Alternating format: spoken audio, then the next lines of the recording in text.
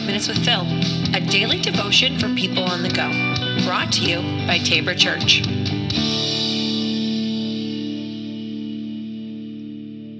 Hello and welcome back to the podcast. This is 5 Minutes with Phil.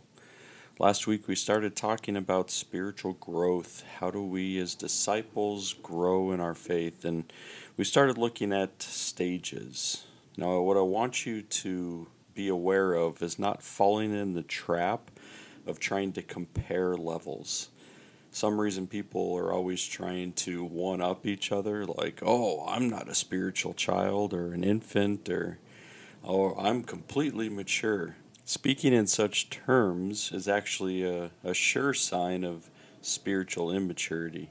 The Apostle Paul is the one who often uses these terms, family language, throughout his letters in the New Testament to be able to convey what this is all about. From 1 Thessalonians 2:10-12, you are witnesses, and God also, how pure, upright, and blameless our conduct was toward you believers. As you know, we dealt with each of you like a father with his children, urging and encouraging you and pleading that you lead a life worthy of God, who calls you into his own kingdom and glory. Paul's clearly talking about how he himself sees his investment into people and how important it is. Just like a parent needs to know their importance in the lives of their children.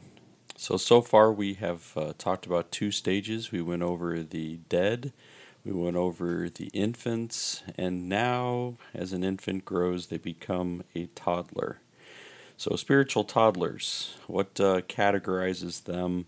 There's some self-centeredness, meaning their worlds kind of consist of themselves. They know that they might need help from a parent, but a lot of the things, their perspectives, are very me-centered. They're also idealistic. Toddlers seem to view the world in very black and white terms, very, as we would even talk about, naive.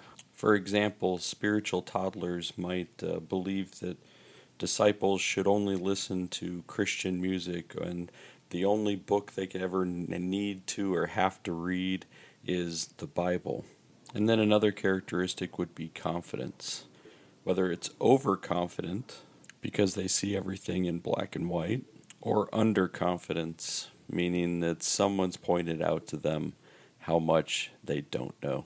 This can be a dangerous pendulum swing because overconfidence leads to a lot of pride, and pride, as we know, only leads to a fall. Underconfidence leads them to believe that maybe none of this matters and they're never going to know enough, and they become so underconfident that they give up. Spiritual toddlers might say things like, my church isn't giving me what I need, or my small group isn't providing me with the right support. This might sound familiar as we go back to the whole self-centeredness, because these toddlers see the world as, what's this got for me? So what does the spiritual toddler need to grow? It's going to sound very similar. I mean, even if we take a look back at the infants, what do they need? They need relational support. They need people who are going to be around them, who are going to be teaching them, even helping them start to understand what it means to feed themselves. This relational support will be able to start to help them to be able to see what it means to have healthy relationships, both within the church and outside the church. So notice when Paul's talking about that parent-child relationship and what it means to disciple, he's using words like encouraging, comforting, urging, and not things like anger, belittlement, judgment.